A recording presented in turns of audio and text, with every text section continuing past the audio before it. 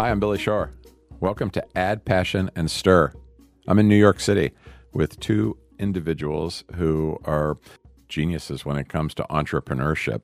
And one of the things we talk about at Share Strength a lot is not just entrepreneurship in the business sense, but entrepreneurship in the social entrepreneurship sense, how you use business principles and entrepreneurial principles to solve social problems. So that's something I hope we can get into in this conversation. But with me at the table here is Neil Braun, longtime board member of Share Strength. I'm going to say 20 years, Neil, right? At least. Which is amazing. And now Dean of the Lubin School of Business at Pace University. Neil, we're going to come back to your resume in just a moment. But I have to say, as I was reviewing it, and I mentioned this to you a moment ago, just the breadth of your experience, particularly in the media world, it's really remarkable. What a career you've had. And I just want to hear about how it started and how you think about it now with a little bit of distance from it in academia. I've been very lucky and had a lot of opportunity and tried to take advantage of it. And we've also got with us Shu Chowdhury, who is the CEO of a company called Solido, working in the kind of, I guess, at the intersection of restaurants and technology. Shu, you've had a career that spans finance, aerospace, defense, and you've ended up in a space that's near and dear to our hearts because Share Strength is all about working with the restaurant industry. And I'm going to really want to hear about what you're doing and how you got into that as well. But thanks for being here. Of course. Looking forward to sharing. So thanks. Neil, let's start with you. When I say remarkable resume, I'm talking about HBO, Imagine Films, Viacom, president of NBC Network, and now, since 2010, I think, dean of the business school at Pace. I know you started out as a lawyer with a really great firm here in New York, Paul Weiss. Did you ever see this coming? Was your career a straight line? Was it zigs and zags? Not even. I had no inkling. In fact, when students come to me now to talk about what they should major in, my first line is often, I'm the dean of a business school. I didn't even go to business school. And my career path has really been, about, it's a very analogous idea to the whole idea of Share Our Strength. For most of my career, I've asked myself the question, where can I add the most value based on who I am, based on my experience to date, based on my values, based on my contacts? And often the answer to that is someplace where there's nobody else like you.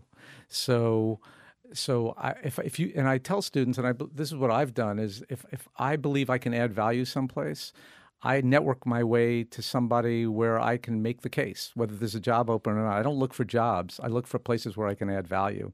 And that's been very successful for me. So I became president of the NBC television network, never having worked at a network, but having worked in every other aspect of television. I'll tell you a quick story about it because it's actually, a pretty apocryphal story. I read a book called The Late Shift in anticipation of meeting Bob Bright, the CEO of NBC at that time. And it was the story about whether he should give Jay Leno or David Letterman The Tonight Show when Johnny Carson retired. I read that whole book and I kept thinking to myself, he's thinking about this all wrong. So when I got an introduction to Bob Bright, he didn't even really know who I was at that point. I told him that. And he said, well, what do you mean? I said, well, you were thinking like a network executive. I have one 11:30 time slot. Who do I give it to? I said, but I think like a television executive. I'm thinking I have two commercially proven franchises, the greatest scarcity in the business. How do I keep them both? Because when I was at Viacom, I made a bid to take Letterman into syndication and offered him $60 million. I said to Bob, what if you had made both of them big 11:30 on the air guaranteed payments? Maybe you'd own half the show that's now on CBS. And he said, I don't know if that would have worked, but you're right. I never would have thought of that. and so that's how I got a seat at the table. And that's kind of been my strategy for building a career. And the entertainment industry to begin with, were you doing entertainment law when you were a lawyer and then that you kind of slid into that? How did you get so immersed in it? Paul Weiss did have an entertainment law department, but I was a corporate lawyer. And I was in the associate's lunchroom one day, and an entertainment associate was talking about this new client he was excited about that was figuring out a new way to finance films, pitching the U.S. Small Business Administration that independent producers were essentially small businessmen who were trying to compete with the oligopoly of major studios in Hollywood, and they needed an independent source of financing. And so they were looking for a corporate associate to work on it. So I got up from my lunch and I went to the assigning partner and I said, pick me. And he did. And so I I became an expert at this this very narrow way of the U.S. Small Business Administration empowering independent producers. And I left the law firm to join the client. And I went from being the lowest guy on the lowest rung of the ladder at Paul Weiss to being the client. And Paul Weiss was my law firm. And that's how we learned it together. And I know you were involved in a number of important films. The one that jumps out at me is Gandhi, just because I loved that film. And I was like, wow, I can't believe I know somebody who was even associated with that. Yeah. It was very empowering. I mean, it's a great story. The script had been around for 18 years. It had been passed. Is that right? I mean, every major studio had passed on it. Nobody wanted to make the movie. Who wanted to see a movie about Gandhi? Richard Attenborough, Sir Richard Attenborough, maybe he's Lord now. I've lost track. But he was a director, and he had the script, and he wanted to do it. And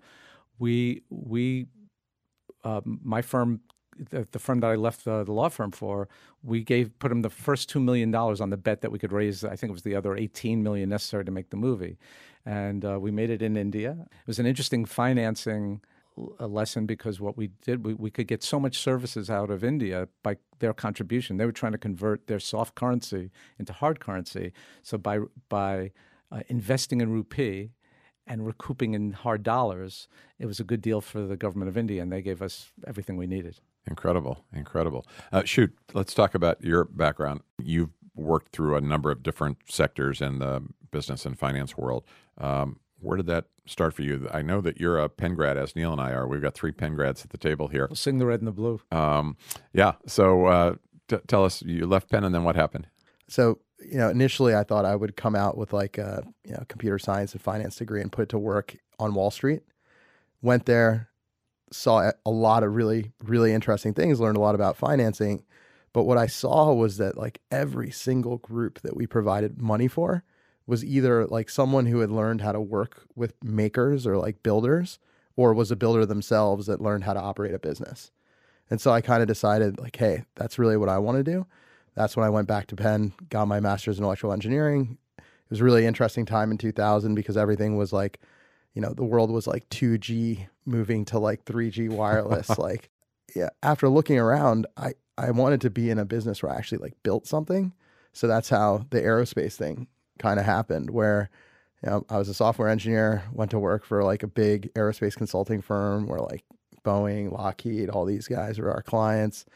And it was really interesting because I got to like, you're a kid and you put together like Legos and you're like, oh, I wonder what this would look like when it flies.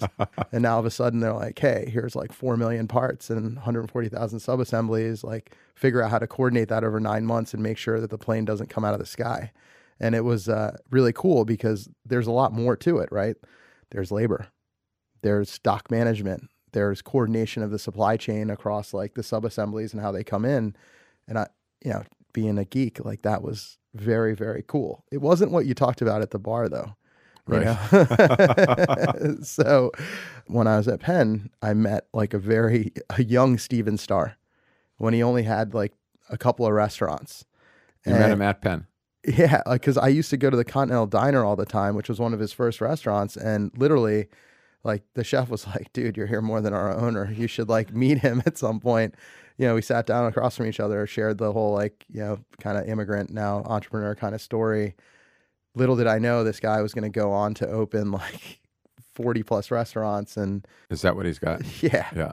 And it was just a tremendously good guy. Kind of the way the story goes, the genesis behind Solito was I was in one of his restaurants, like with him and his former COO, Howard Ween, when their point of sale crashed. And explain what the point of sale is. So this is where like your waiter takes your order, they put in, they have access to a menu, they put in all the items. Then when you're ready to pay, cash or credit, they run this all through that system. It's basically a cash register that evolved 30 years ago, but then kind of stopped. And then no one really cared about it because, small and medium businesses in America, it's like they're hard to sell to.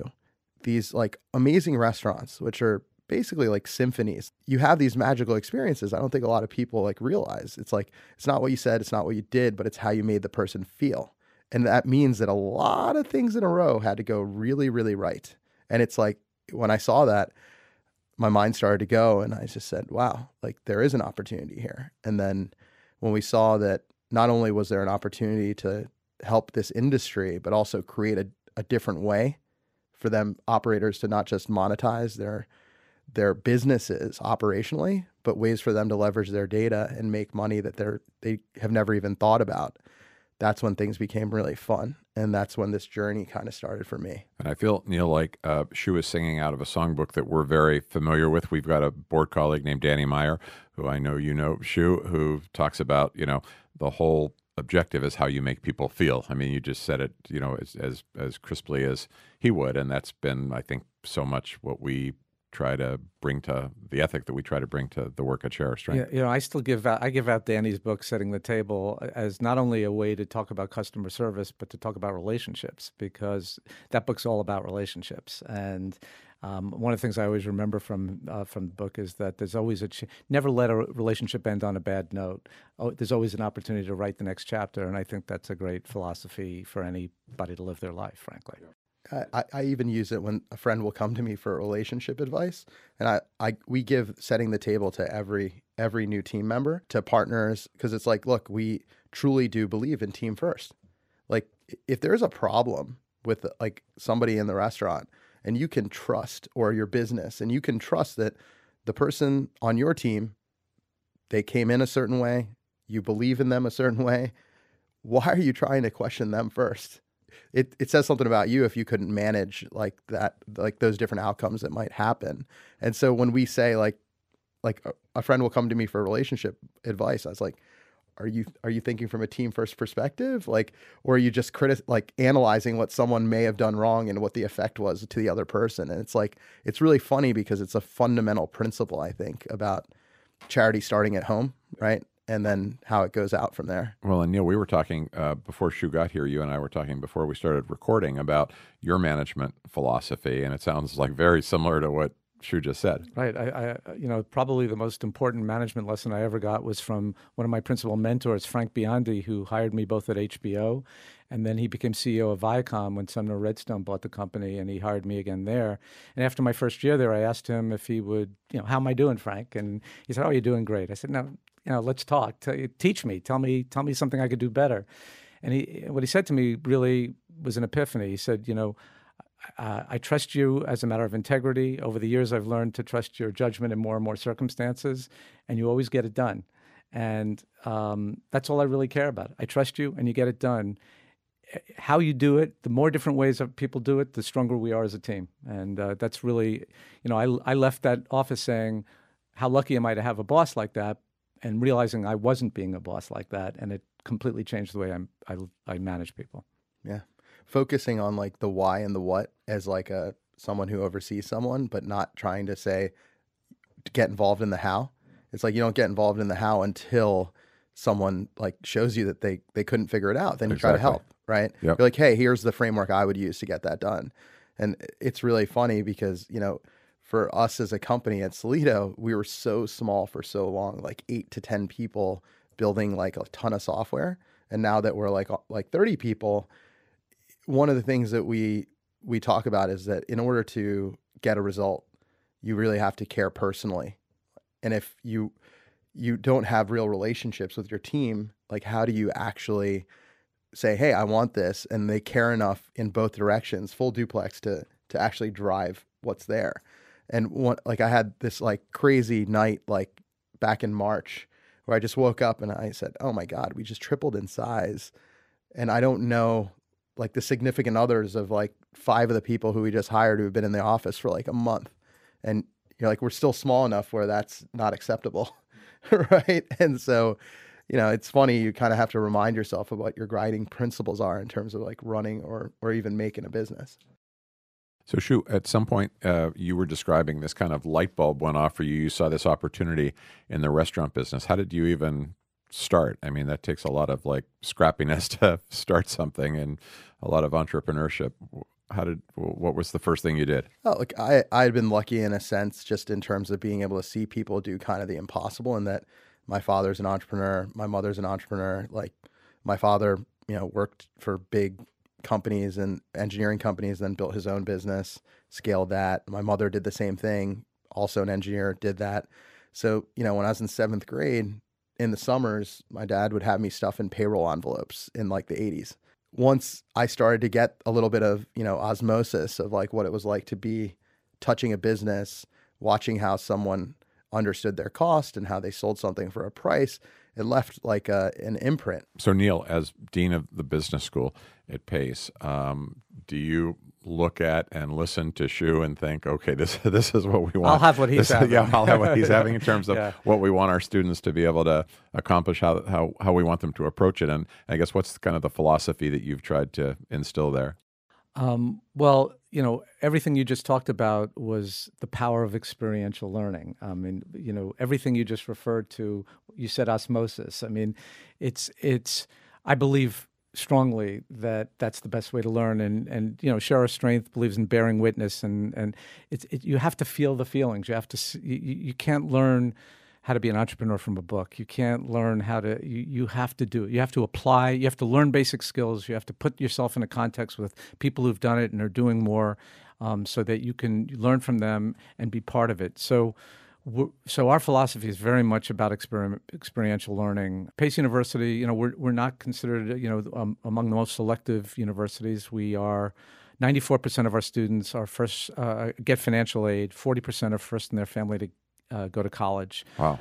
We're ranked number one in the country for upward social mobility and financial mobility, taking students from the bottom quintile and turning them into alumni in the top quintile of the economy. And it's implicit in a lot of their lives. They have very similar experiences. A lot of their families own restaurants or own other kinds of small businesses. They're working. This is the working class. It's the aspiring heart of America, as our former president of the university used to call them all the time.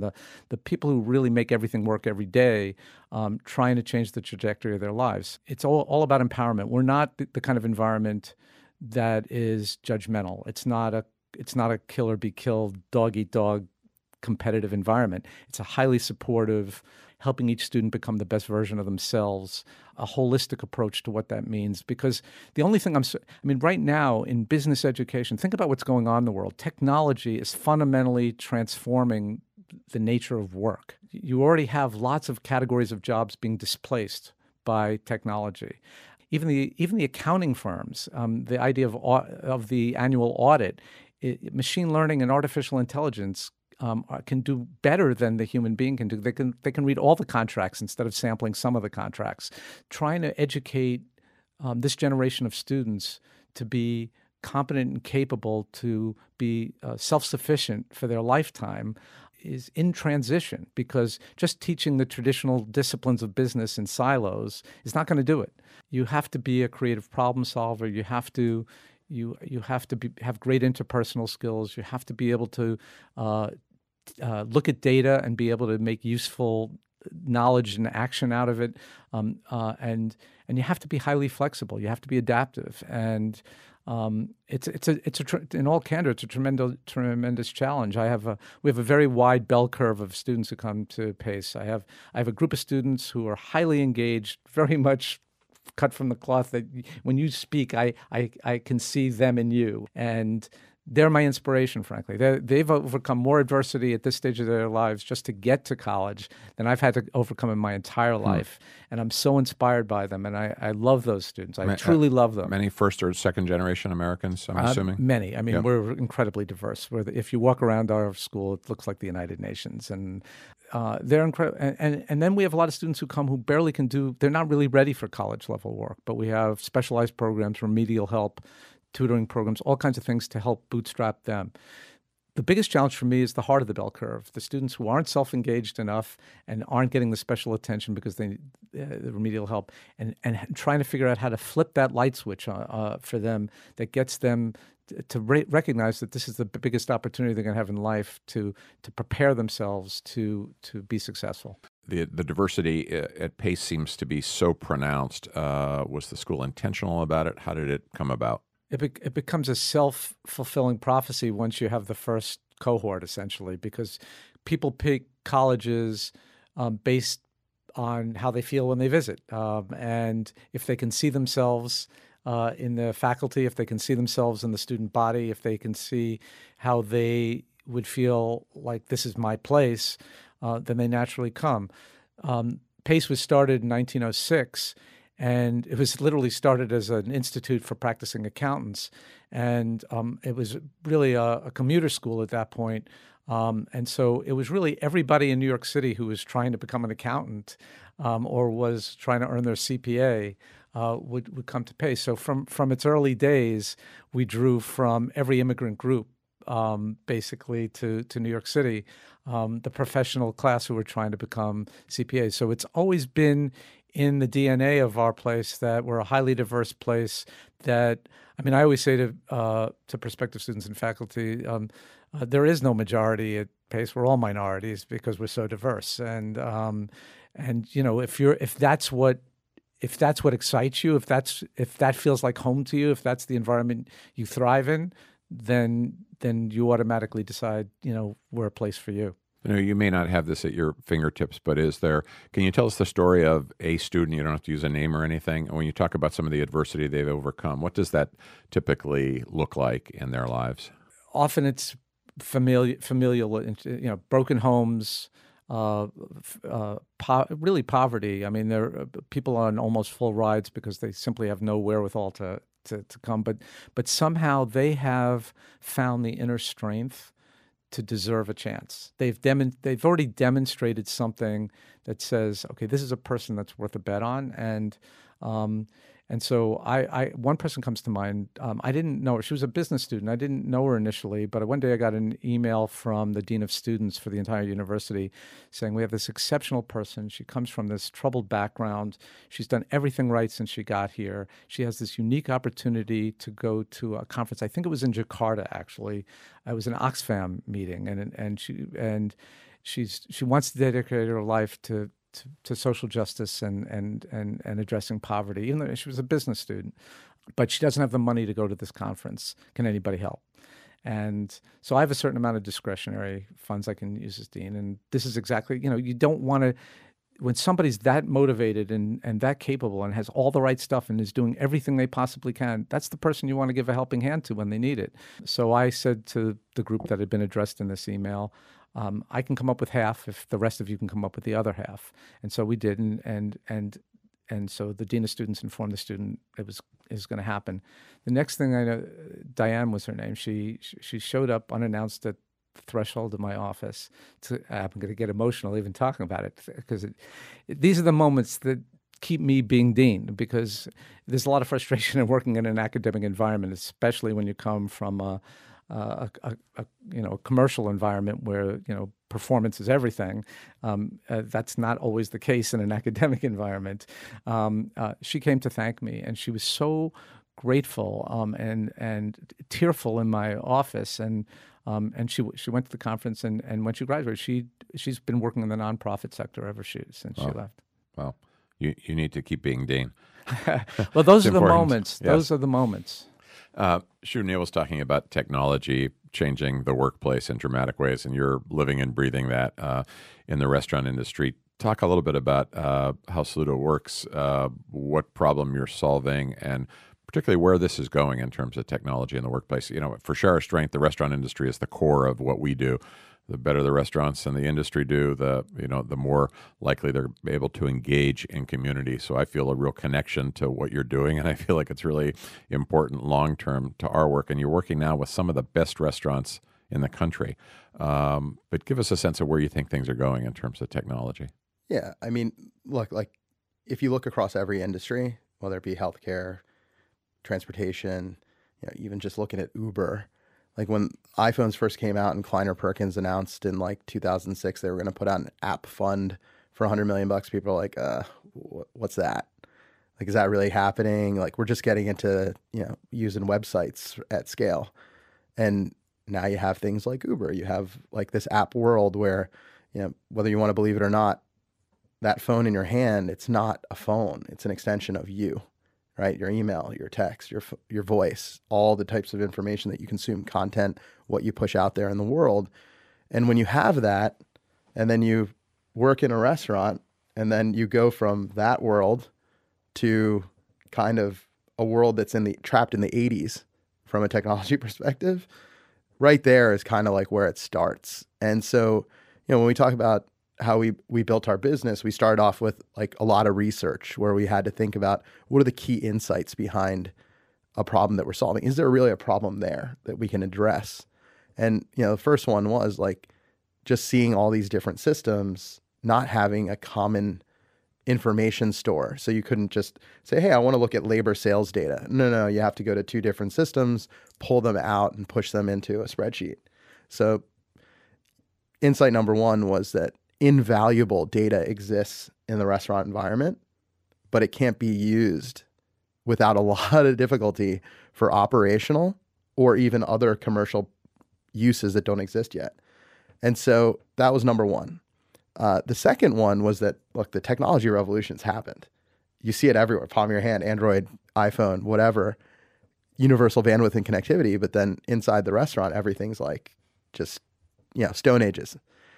The third is one that I'm super passionate about, which in the restaurant environment, it's like technology's driving something that we call extinction economics, where if you have top line, any industry, you have top line compression and bottom line compression, meaning, look, if the stock market's going up, rent's going to go up. You can't do anything about that. You can't complain about rent. But labor costs are rising, but that's important because people need to live. Like no industry ever has anyone ever come out and said, oh, minimum wage shouldn't go up because we want our business to succeed, but we don't care about people living below the poverty line, which is just kind of mind-boggling. And then, technology costs, monthly recurring charges, like every new thing. And then from a top line, you have all these companies coming in and taking a percentage of sales, like delivery platforms taking 10, 15, 20, 30%. And the adage in the hospitality industry is the restaurant operator will step over $1 in savings to pick up a dime in top line, and that's the truth. So if you have these like trends existing, it's the equivalent of you being a farmer. The technology revolution happened and you just hire 100 people with hand tills, hand plows, when you can buy tractors and figure out how to get into this world. But the problem is the tractor doesn't exist and we're the tractor, right? So, when we went through our process, I guess there was a fourth insight too. So I guess the fourth one, and this is the one that's the most important to me, is that the life of the hospitality worker just isn't that great. You get to do these amazing performances, but then you don't get paid right unless you're the owner.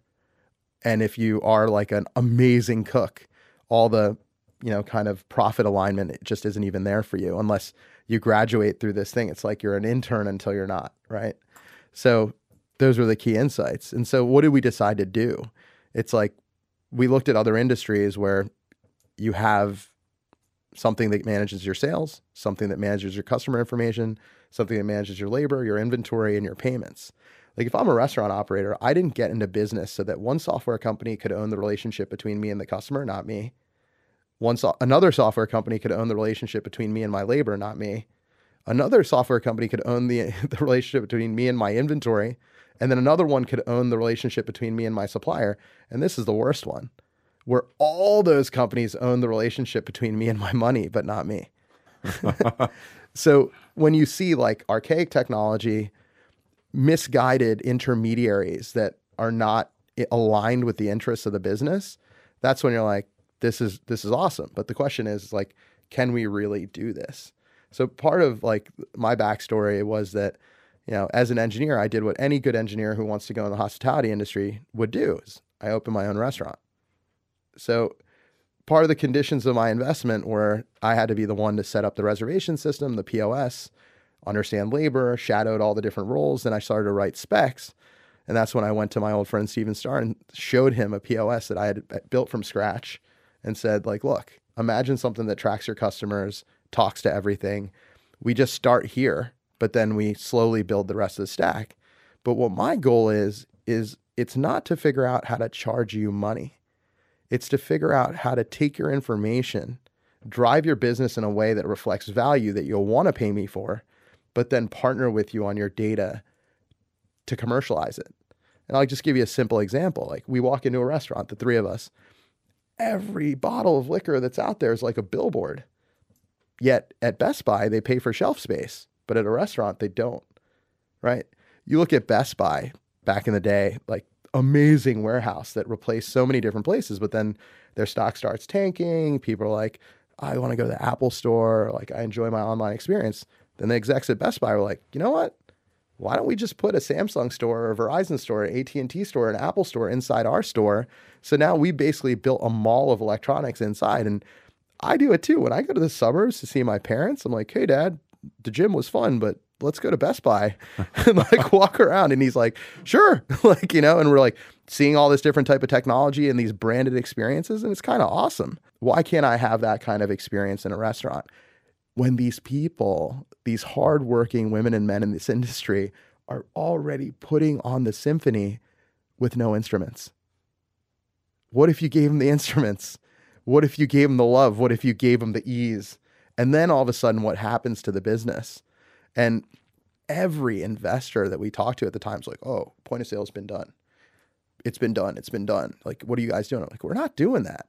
We're building like an operating system environment. The same way that when you looked at your iPhone, you couldn't fathom applications doing what they do today. We're doing the same thing, but we're doing it very industry specific to solve a much broader business problem. Let me ask you to say just a little bit more about the fourth insight, which was the life of hospitality workers isn't great. How does your effort solve for that? If we get to scale and our labor system does what it's supposed to do, imagine a single parent of two being able to get to work 30 minutes later efficiently and being able to leave 45 minutes earlier because we've already automated the tipping functions and those different mechanics. And let's say we get that out to 1 million people.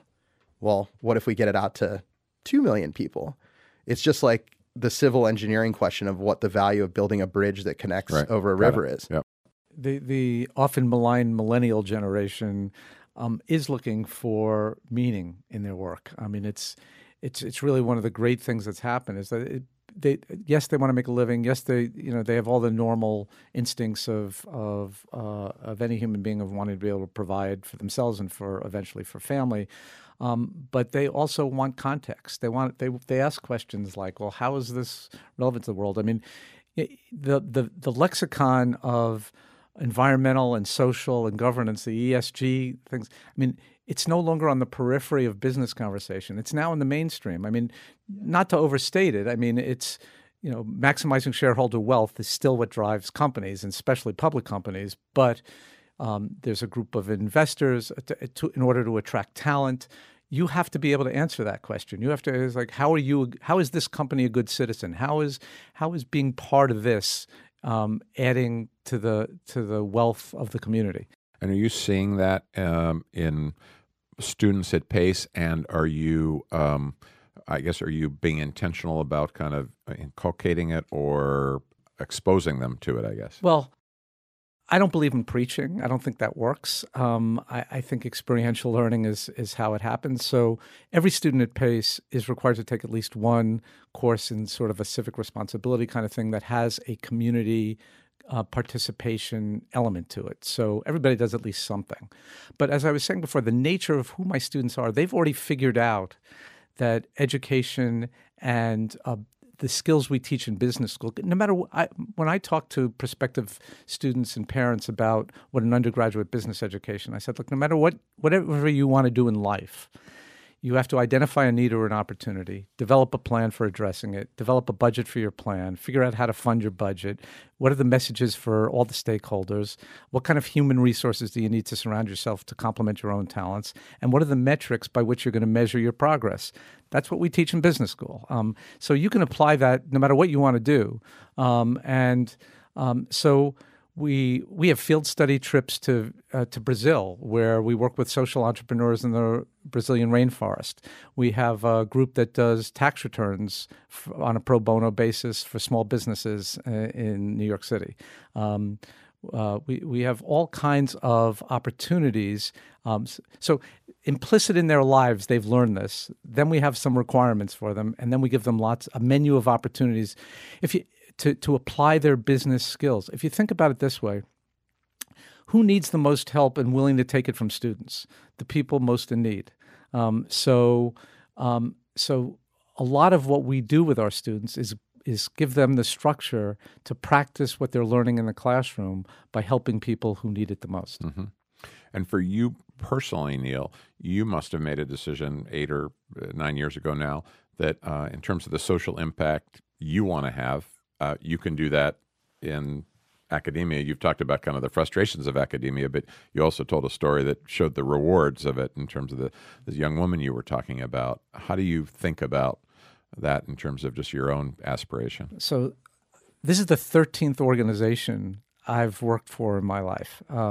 So I'm a millennial at heart. But, I had, like you said, I've had some great jobs. I mean, when I was president of the NBC network, I got to go to the Olympics. I got to go to the Super Bowl. I mean, when I was with Imagine Entertainment, I stayed at the Beverly Hills Hotel. I mean, I've lived that. I've been to the Cannes Film Fest. I did all that stuff, and it was great, and I don't have any regrets about spending any of my time doing any of that. But it wasn't inherently satisfying. And that's why I kept moving on, because for most of my life... I'm glad to hear you say that, because I have some regrets about not doing any of that. I would like to have done some of that. It was fun, no regrets. I enjoyed doing all those things, but never enough to do them for the rest of my life. And so for most of my life, I thought I was, I thought I was trying to figure out what my passion was, talking about Add Passion and Stir. I was trying to figure it out. It wasn't until my 50s that I had the realization that my passion is taking my unique set of experiences and figuring out where I can add the most value and doing a deep dive into something new. That's what I love to do. That's what I've consistently done. And I did it sort of on an unconscious way. And then in my 50s, I realized, okay. So when I thought about, well, where could I add the most value given everything I had done? And where could I have some of the feeling I get, in all candor from being part of Share Our Strength, that incredible satisfaction of doing something important with a lot of smart people who all bring different strengths to the table. I said to myself, I think I could add value at a business school. So I did what any of us would have done. I Googled New York City Business School dean jobs, and Pace was looking. Wow. And my pitch was exactly a Share Our Strength pitch. It was, don't hire me if you want me to learn to be a dean the way an academic would be a dean. I'm going to delegate most of those responsibilities to the people who already know how to do those things. Hire me because I'm going to behave more like a CEO. I'm going to think about competitive strategy. I'm going to think about new product introduction. I'm going to think about quality control. And so it gave me a way to both exercise my kind of competencies, but do it in a context where the emotional satisfaction of helping people at what I think is the most interesting stage of life, late teenage and 20s, when you're really separating from your parents and you're trying to figure out who you are in the world and trying to get on a trajectory for success. If I can be part of that conversation, if I can be that third-party adult in the lives of those people, helping them explore that and providing enough structure for them to find who they are and do it for themselves, I can't imagine anything more satisfying, and it's turned out to be true. I mean, it's been the most frustrating environment I've ever worked in, but it's also been the most satisfying job I've ever had. And does some of that resonate with you? Because, I mean, in a different way, you're hiring millennials and mentoring them as well. Yeah, I mean, look, we have like a broad range of, some of the people on our management team are, sub 30, and then there are some people who are on the other side of 40. So it's like, there's like a real, N equals distribution that we kind of get to see in a lot of different styles. So, if call it what it is, like to me, it's like everything's a bit of chaos management. What you're really searching for is like in that chaos, this like common bond of purpose that doesn't just have to do with like financial outcomes. That's a very important one, but it's that combination of different things together that create a platform of reliability within the community that you're building. And if someone can't care about someone they don't know, right, because it's the right thing to do, it often happens that they can't connect with the thing that you're actually trying to do. And it's like really funny because over time, what I've noticed is like, I'll have a super high performer, like, and we've let go people that are like just absolute superstars in a business sense of the word, but they destroy your community and your company. And like, that's such an important thing that you're like, oh my gosh, like, they write code really fast, or, oh my gosh, they sell so great. But then they come into the office and everyone's like, oh my gosh, like, why is this person even here? Right. And it's really interesting because they'll never do the community stuff. What I feel really great about is some of our alumni have come back to me and been like, look, the new job that we're in, we definitely do some of this stuff. but we don't do it the way we did it at Solito, where this was something that was like in our brain, talked about on a monthly basis. We saw quarterly projects that actually happened, and we got to participate and drive it. And, that's something that I think is really important, whether you're in the academic world or you're in the commercial world. I mean, I tell students all the time, it's really, when I referred earlier to the holistic approach to education, it really is about developing the person. It's really not about content. It's really about who you are in the world, and what are the data points you can point to demonstrate that you are that person. And it's going back to Danny Meyer again. One of the things I love that he said, I think he said something like, when he hires, by the time he gets to interview somebody for his organization, they've already figured out whether they have the fundamental skill sets. The technical skills. The technical skills. Yep. What he's looking for, do they inherently enjoy making other people happy? Because he's in the hospitality, because you can't teach that. So looking for those qualities in a person that are inherent rather than teachable are really, I think, how people, smart people employ people. Because if you have that drive, if you're a self-starter, if you're a continuous learner, if you believe in continuous improvement, you're always working on trying to be a better version of yourself, and you're accountable to other people, people will make a bet on you. The employers tell me all the time, I can teach them what they need to know to do the job. Send me the people who you think are the winners. And So do either of you see a point which, where in addition, I guess, handing out, Danny setting the table, you're handing out a Shu Chodoroy book or a Neil Braun book, or have either of you guys thought about? I mean, you both have a lot of insights and a lot of kind of philosophies that are really anchored in your experience. Is that a possibility? I've had the thought, but as you know, as an author of several books, there's a long road between the thought and the execution. Right. Well, we should talk about it. I think it's worth pursuing. Okay. How about you, Shu? I somehow made it through college and high school without reading a lot. I don't understand, like, to this day how that kind of happened, where I just really studied for exams to get from point A to point B, but I was always kind of doing my own kind of side projects. And then even though I had the first iPod, I didn't start listening to podcasts until maybe like 2 years ago. When Add Passion and Stir started? Is that what you're trying That's to tell right. us? There That's you go. right. Okay. That's right. All of a sudden. And it has been one of the most transformative experiences I've ever had in my life. My parents still live in southern New Jersey, and we have a tradition as a family. Every Sunday morning, I drive from New York down there with my brother. We do like family meal, and then we come back. And he put on that book about the Nike founder, Shoe Dog. Yep. Phil Knight. Yep. And he's like, "Oh, let's try listening to this audiobook." I'm like, "What? Audiobook? What are you talking about?" like how? And it couldn't compute in my head, even though like I'm an avid film watcher, and I do read a lot of books. I'm like, "You're telling me I can consume this content audio?" Then he's like, "Well, have you tried listening to this podcast?" I'm like, "Podcast?" I thought that was something for, and in the context of your question, it's like, now that I'm getting invited to come speak on some of these podcasts, it's kind of amazing, because the stuff that I've been able to learn from different entrepreneurs on different topics, everything from listening to some weird esoteric thing like a TED Talk on physics to something about how the founder of Airbnb like scaled their business or decided to do some customer research. The fact that you can listen to an audiobook or listen to a podcast and basically get what the wealth of someone's life experience is in that period of time is just phenomenal. And look, I hope someday that if I have something valuable to contribute that it hasn't already been written, I can either work with a group of people to kind of get that out there or do something myself. But that the litmus test has to be that it's actually interesting or impactful. Well, I actually have written a book, but it's not for publication or public consumption. I'll tell you a quick story. When my kids were 5 and 7, it's a long time ago. They're 26 and 28 now. A friend of mine, Tony Cox, who had been, he was the CEO of Showtime Networks. He was on the treadmill at the gym, and he had congenital heart failure and passed away, and he had 2 small kids.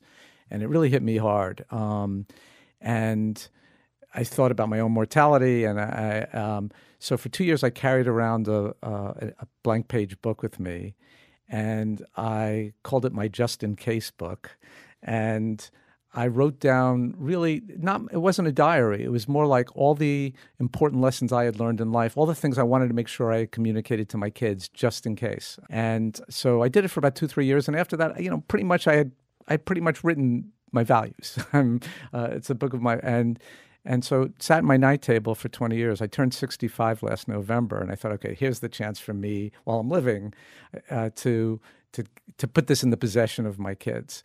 And so I had it typed up. I had it bound and with gold lettering. I did the whole thing. I wrapped it up, and I said, from my 65th birthday, all I really want is for you to have this in your possession. And when you're in a receptive mood, to promise you'll read it someday. And so I've written one book. Oh, that counts. That's awesome. Well, when I wrote a book called The Cathedral Within, and I dedicated it to my son Zach and my daughter Molly, and I made sure that the first copy that came from the publisher, I personally inscribed to Zach and to Molly. And I remember taking it to Zach's room. He must have been 10 at the time. And I handed it to him, and he took it, and he like a frisbee, tossed it across the room. He was like, "Thanks so much, Dad." And he just tossed it into a pile. And I went in every day to see if it had moved. For 6 months, it hadn't moved. Yeah, yeah. And then, but of course, a year and a half later, I got this lovely note from him, like, "Dad, I finally read The Cathedral Within," et cetera, et cetera. I had so the it same pays experience. off, but you have to wait till they're ready. Well, my wife's a child psychologist, so I've learned that a long time ago. So we are running out of time. Shu, I'd mentioned to you earlier that we just made our first grant at Share Our Strength. We're so focused on the No Kid Hungry campaign in the U.S., but we were able to make a grant of $100,000 to an organization in India that's working on school meals called Akshaya Patra. And I think you've got a family foundation that's doing some work there as well, so I just wanted to quickly at least make sure we know the name of it and just get a sense of what you're doing. My father and mother started a charity, and I think it would be good to seed this with a story. So do you guys remember when Slumdog Millionaire came out? Yeah, of course. So, I saw it, and I was like, oh my God, this is amazing. This is like one of the best movies I've ever seen in my life. So, of course, I called my parents. I said, when I come down this weekend, I'm going to take you to go see this movie, Slumdog Millionaire. They're like, oh yeah, we heard about it. Sounds great. We're going to go watch it. So we go to the movie theater.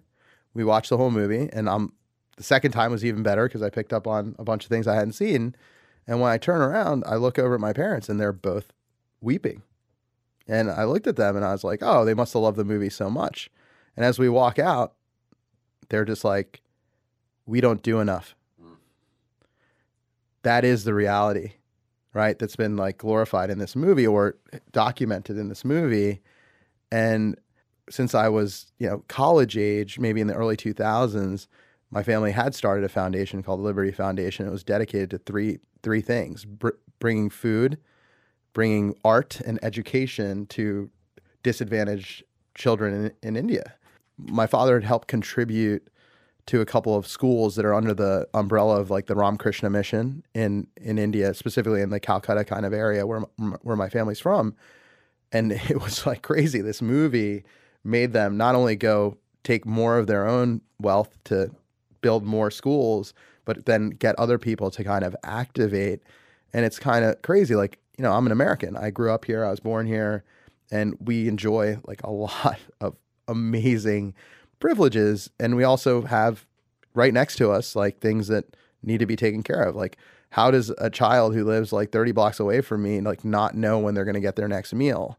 And the same scenarios exist on the other side of the world and all over India, Africa, and these different types of places. And so the question really becomes how do you make an impact? And you can't solve everything, but you can do something incremental every day. And that's kind of the value that my parents instilled in me. And it was really nice, slightly confusing. You never want to see your parents crying, ever. But the outcome of that scenario was really powerful for me because I was able to actually connect with their own feelings, because to me, that was the most entertaining thing in the world. To them, that was a reality that needed to be not just challenged, but changed. I want to come out with you and your brother for a family meal with your parents. I want to meet them now. They sound amazing. Well, thanks for sharing that, and thanks for the impact that both of you have had on both the No Kid Hungry campaign and our work, and more broadly in the community. Last question I have, probably the toughest one of the day, but we've got a lot of foodies that listen to this podcast. Favorite restaurant in New York City, or at least what's kind of we often like to think about, like, what's a kind of an undiscovered gem that most people might not know about that you think they should? I know it's a tough one. Well, look, mainstream, straight up, I think Fort Charles and Shuko, like Fort Charles for like steak. I think they have the best burger in the world. Okay, good to know. Where are they? They're right on the name is the address, Fort Charles. Fort Charles. Literally Okay. right off of Greenwich. Good. I suggest we go there. Okay. They're awesome.